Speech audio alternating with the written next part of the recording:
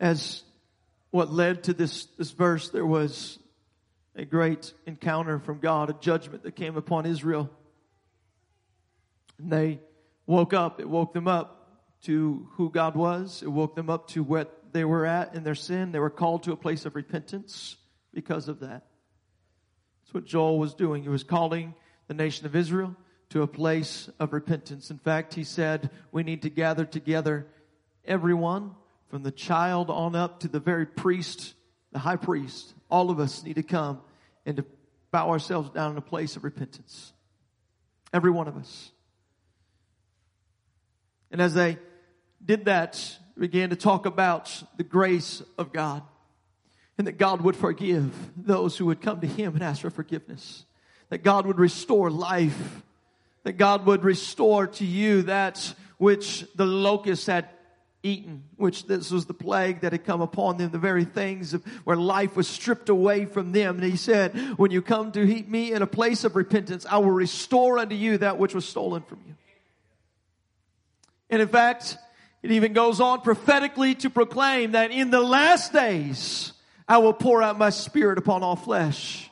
All flesh. No longer will it be reserved for just a few, but all flesh.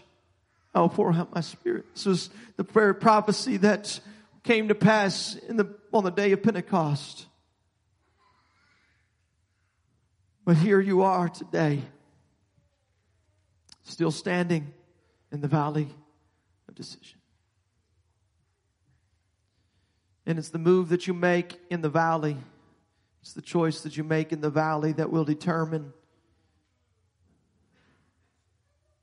the path that you're going to be going down over these next few months, years. This moment in this place of decision right now that God brings us to. He is giving us an opportunity to repent and to give ourselves back to Him. In fact, individual who confirmed this word, they said, I just want to come back home. I just want to come back home. I need you, God. Come on. And that's what God is calling of you right now. Would you come back home? Could we all stand all throughout this place here today? God is calling somebody back home today. See, there's going to come a day of the Lord. The day of the Lord. The day of the Lord. That great and terrible day. That day of judgment. It's coming. It's coming. It's coming. I believe that we are in the last of the last days right now.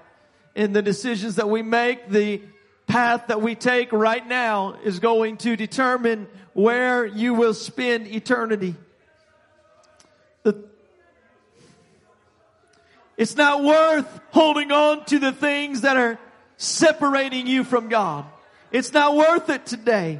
It's not worth it to be the one who is still left at the mill grinding when the other was taken.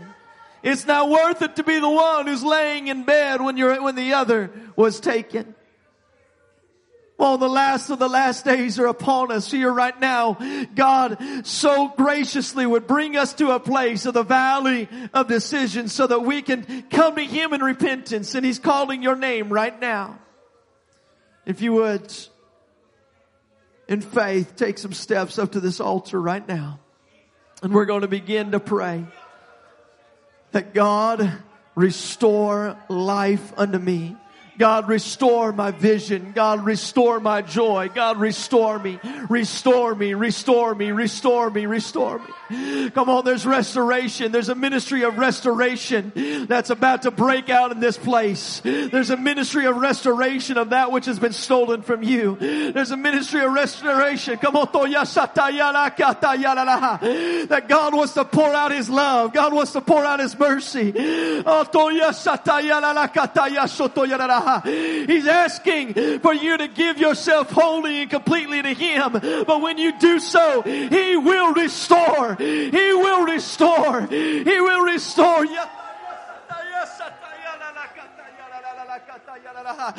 Come on, there are families that will be put back together. There